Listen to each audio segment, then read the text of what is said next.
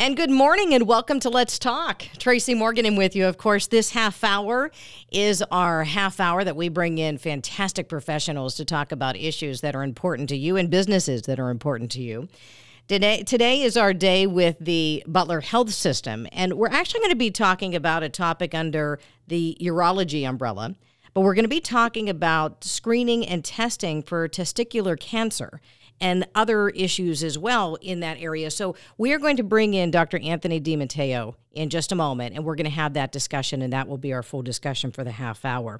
Before we do welcome in the doctor, let me give you all the different ways that you can listen, because as always, you do have us on the radio at 680 AM or 107.5 FM.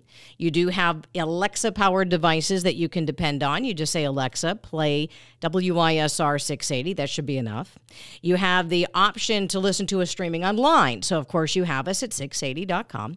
And then you're going to hit a button there right on the top of the screen that says Listen Live. Self-explanatory. Just hit it. It'll take you where you need to go.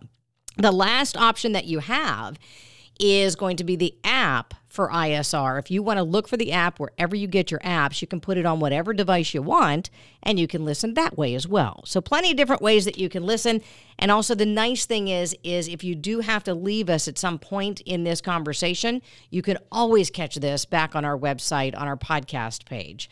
So what you do is, again, WISR680.com. You're going to pick programs, and then you're going to pick Let's Talk. And that's where you're going to find this particular conversation. All right, let's do it. Dr. Anthony DiMatteo. He has been with us before. Of course, his focus is in urology with the Butler Health System. Dr. DiMatteo, nice to have you back on the program. Thank you so much for your time. Now, this is a rather serious conversation, but I want to first ask you, before we get into the topic of testicular cancer, how long have you focused in this field? How long have you been doing what you do? Yeah, exactly. So I've been in Butler now for 5 years, which talk about time flying. It feels like just yesterday. But yeah, I've been in Butler for 5 years and was in the Detroit area prior to coming here to finish my training. And that was a 5-year time there as well. So I've been involved in urology now for going on 10 years. And have seen quite a few patients with a variety of urologic cancers. We'll talk about testicular cancer today, and they don't get too worried about what we're going to talk about here. But I think awareness goes a long way. And when I see patients in clinic, they oftentimes are very nervous about what to expect. And so I think having these conversations out in the open and for public to hear hopefully decreases some of their stress and anxiety about the subject matter. Do you think that's why some people hold back from even making an appointment with you or any doctor to talk about testicular cancer because it is embarrassing to them? You're exactly correct. Actually, I was going through some of the statistics before we talked. The average time that it takes a male to come to the doctor after they find an abnormality in their scrotum is 5 months. So think about how long they'd be sitting at home worried, anxious, telling people, losing sleep, and too embarrassed to tell their spouse, their partner, a family member, parent, or even their doctor that something is good. And men don't like part of our reproductive system. The human race wouldn't survive without that. And so, we'll talk about it in that context and trying to save some lives. So first, can you outline what an abnormality would be? So if we need to ease the mind of someone who may have found something and they don't have to worry about that versus somebody who questions, is that abnormal or is it not? What is it that how do you define abnormality? So, the most common things that people may find on exam, and I guess we can talk about the exam that they can do at home first, is the easiest way for men to examine themselves is usually after a shower or after a bath, after the warm water has caused the scrotal skin to relax. It's much easier to examine the testicle. Men are born with two of them, right side and the left side. Some people at birth don't have two of them for one reason or another. So, but that individual would know whether they were born with one or two. And most men have two. Want to examine both sides, and usually they are symmetrical. So it's very easy to compare one side to the other. And if something doesn't add up, absolutely that would be a reason don't hesitate. Get a doctor's opinion. What are some of the things that they might feel that would be asymmetric? Well, number one would just be like a painless lump or a mass that they would feel. And typically a testicular mass is hard. So typically the testicle is kind of very soft and compressible. A abnormal tumor would be hard, almost like a golf ball hard. And you can feel the difference in the density and the texture. Number two is the testicle itself can swell, and it may be painful. It may not be painful. You don't always feel discomfort, but it just will be larger than the other side. Most men have fairly symmetrical testes, but not everybody does. And so that's why it's important to become familiar with your own anatomy. Is one side larger than the other? It's important to have a baseline. And then over time, if it changes, that would be another reason to seek out medical attention. The other thing that people may notice is more of just kind of a dull ache or some fullness or discomfort or even some pain on one side of the testicle, or may even radiate up into the lower groin or down into the pelvis. That would warrant some additional testing, like an ultrasound or, a doctor's exam to make sure that nothing else is present there. Now, this is also atypical, but people may notice men with a specific type of testicular tumor may notice that their breast tissue actually starts enlarging. And that can be so embarrassing for a male that they're afraid to tell anybody about it. And it's not until they're already seeing a doctor and we start asking about it that they'll say that, oh my goodness, I'm growing breasts. But this is something that really needs to be tested if that's the first diagnosis or the first symptom that people notice.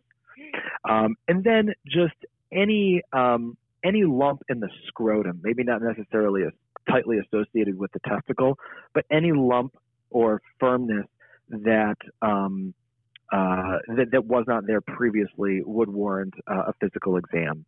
And even if you don't want to come straight to the urologist, a lot of patients have a well-established relationship with their primary doctor, either their pediatrician or their family doctor.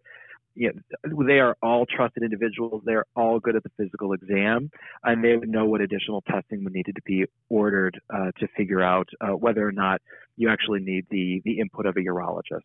Can I go back to the chest for a moment and ask this, of course, sincerely? When you have a man in that position where the chest is enlarging, would that man typically have any other symptoms, or when that man comes to see you, sometimes can that be the only symptom that they're exhibiting? Usually they don't have any other symptoms that they notice. When a medical professional examines them, usually we would find the testicular mass at that time. But since it's not always painful, and if men are not examining themselves, they wouldn't have realized it to begin with. So let's talk a little bit about the process. If they have a question, then they come into you. What's the next step in this process? Yeah, sure. So first is just a good physical exam by a medical expert. And, for the first couple things that we're trying to determine are, is there something suspicious there? Or is there something else going on in the scrotum and or testicle that also needs medical attention? And so a lot of times we can figure that out just with a physical exam and getting a good history from the patient. So did they have an injury or a trauma to the groin? Do they have any urinary symptoms? Does it sound like a urinary tract infection? Could they have developed an infection then of the testicle or the epididymis, which is tightly associated to the testicle? Is it a pain that came on suddenly? And is this a younger patient? And that's going to be something called a testicular torsion. And usually those patients are in the emergency department because the pain is so severe. That's a surgical emergency, and we need to treat that quickly.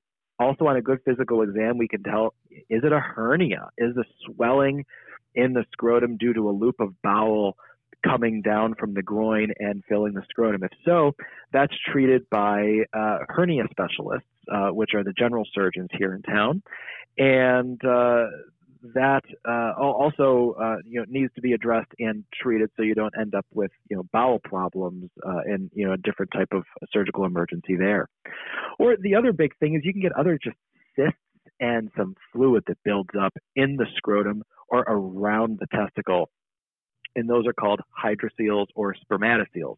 And oftentimes we can figure that out just on exam.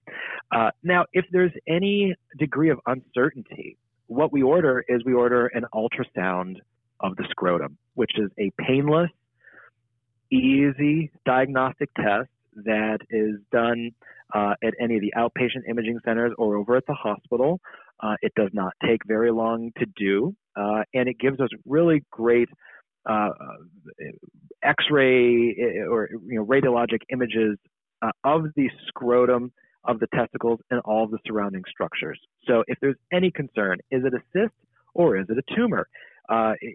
We can measure the abnormality, and we can, with a pretty good degree of certainty, figure out whether there is something suspicious there or not. Dr. Anthony DiMatteo is with us. Of course, he's urology with the Butler Health System. And I want to ask you about treatments, and I want to ask you about the options that a man would have after being diagnosed. But before we get to those questions, can I ask you about some statistics? Who would have the highest risk for this? Absolutely. So first of all, just want to let the people listening know that testicular cancer is rare. It affects young men. So the main ages that's affected start around the age of 15. It's around the age of puberty, up through early adulthood around the age of 35. There can be some testicular tumors that present later in adulthood, but most of the cancers that we're worried about usually between the ages of 15 and 35. And it is rare. Only 1% of all cancers in men are testicular cancer. So what does that break out? Last year, that was 9,600 cases in the United States. And of those, almost all of them survive. The survival rate for early diagnosed testicular cancer is almost 100%.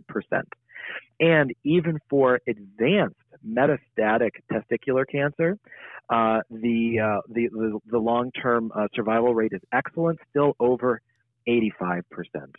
A story that most people have probably heard and remember was back in the 90s when Lance Armstrong was diagnosed.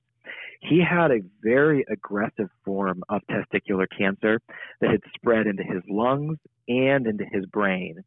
And he was able to beat the entire disease and has never had a relapse and is disease-free now over 20 years later. And that is possible, even for people that are not world-class athletes. That is possible. And so it is important to seek out medical attention if you find any sort of abnormality, so we can start you on that treatment.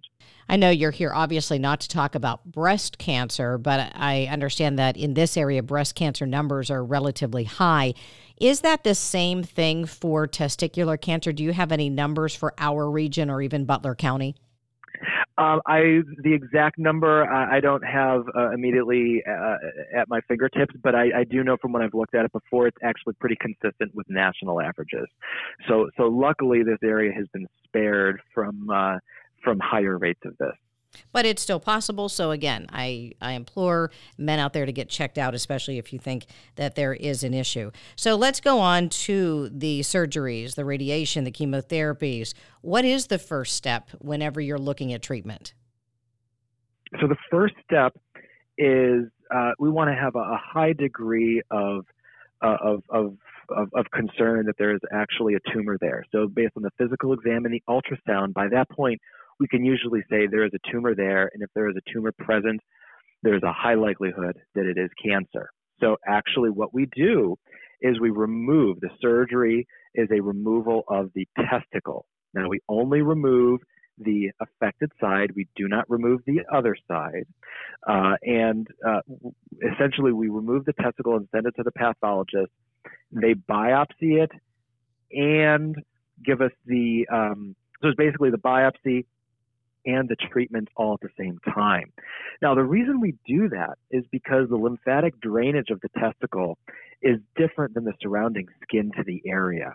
And so we make a small incision in the lower part of the abdomen where a hernia repair would be, and we actually lift the testicle up and we divide it at its blood supply up high near the lower part of the groin. That prevents any spread of the tumor at the time of manipulating it. And if we did a biopsy, it would expose other areas to a change in lymphatic drainage. So we'd actually increase the risk of the patient to a recurrence in an area that would normally not be at risk. So men are oftentimes surprised when we say we have to take your testicle out, but it's because we're trying to prevent future risks for them and limiting any future risk of recurrence. Now, since most of the men are young, the average 15 to 35, most of those men have not yet had children, or if they have had children with their spouse, they may not be done having children. So one of the things that we talk to all of our patients about is sperm banking in order to maintain their fertility after surgery and after any potential treatment, whether it be chemotherapy or radiation.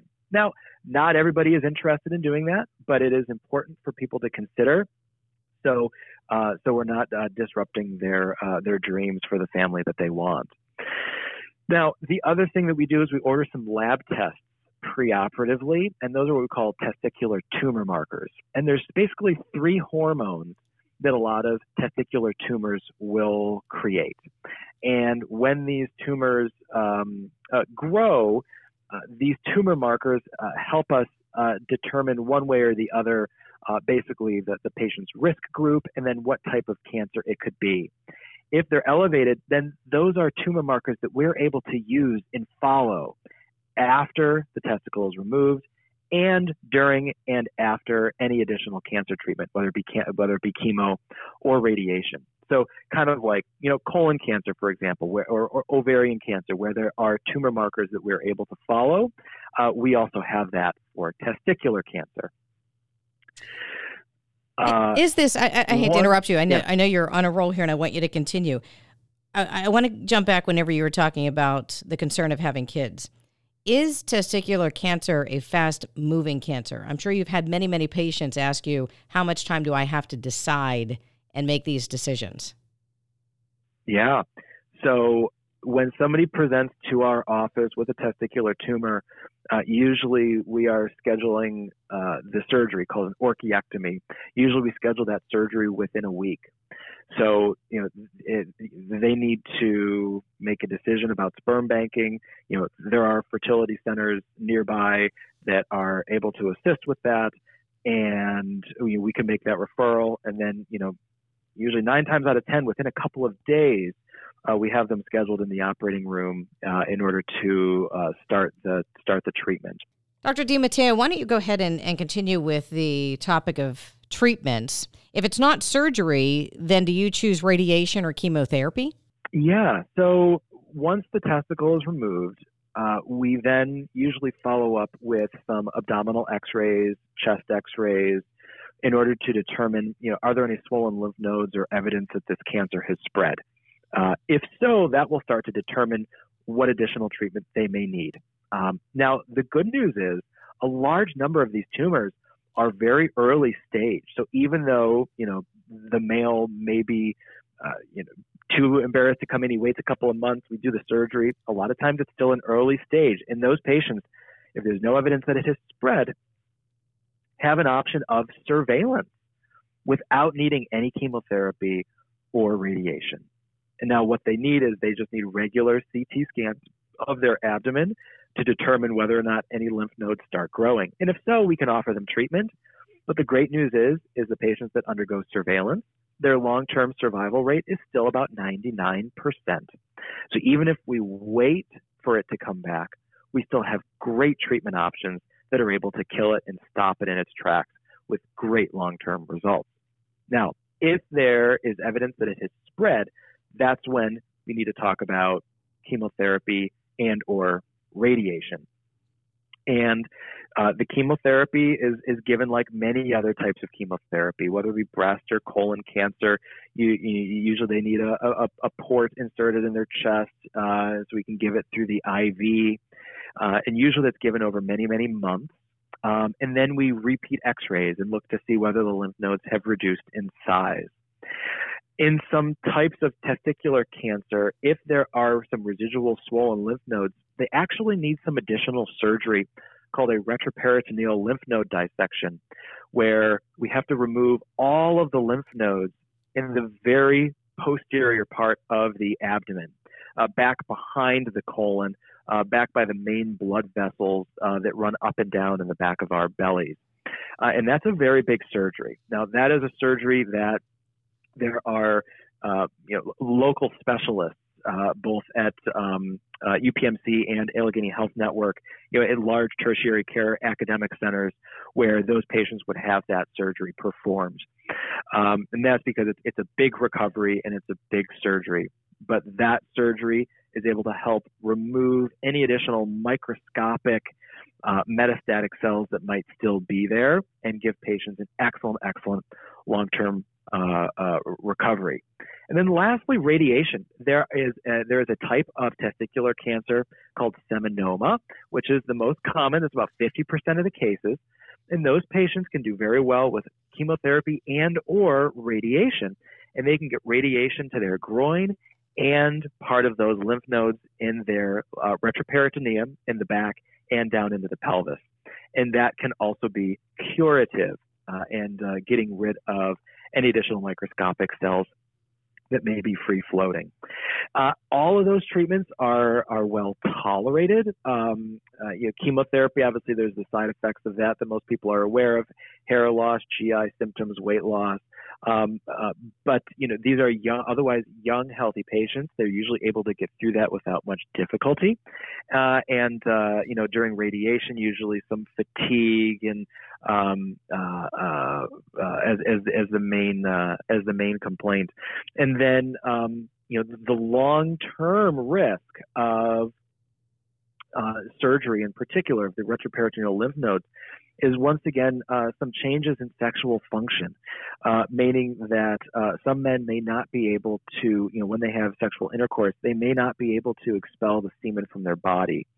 And so one other important reason that before you go down this path, that if you are at the stage of your life where reproduction is important, that you want to consider sperm banking, so that it's not a big setback in the future for you. Now, say you change your mind and you say yes, or you then get married, and then it's an issue later in life.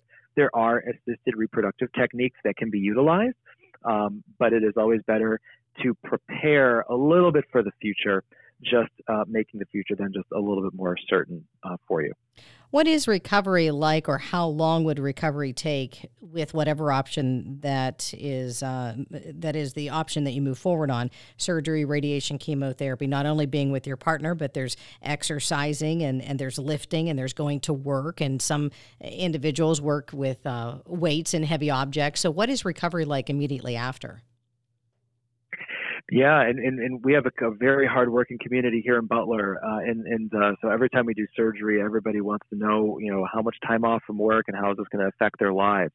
So the first step when we remove that testicle, called the orchiectomy surgery, they really need to avoid lifting more than about 10, 15 pounds, and that's usually for a couple of weeks. I usually encourage people at least 2 weeks of no heavy lifting, and then exercising, running, doing sports.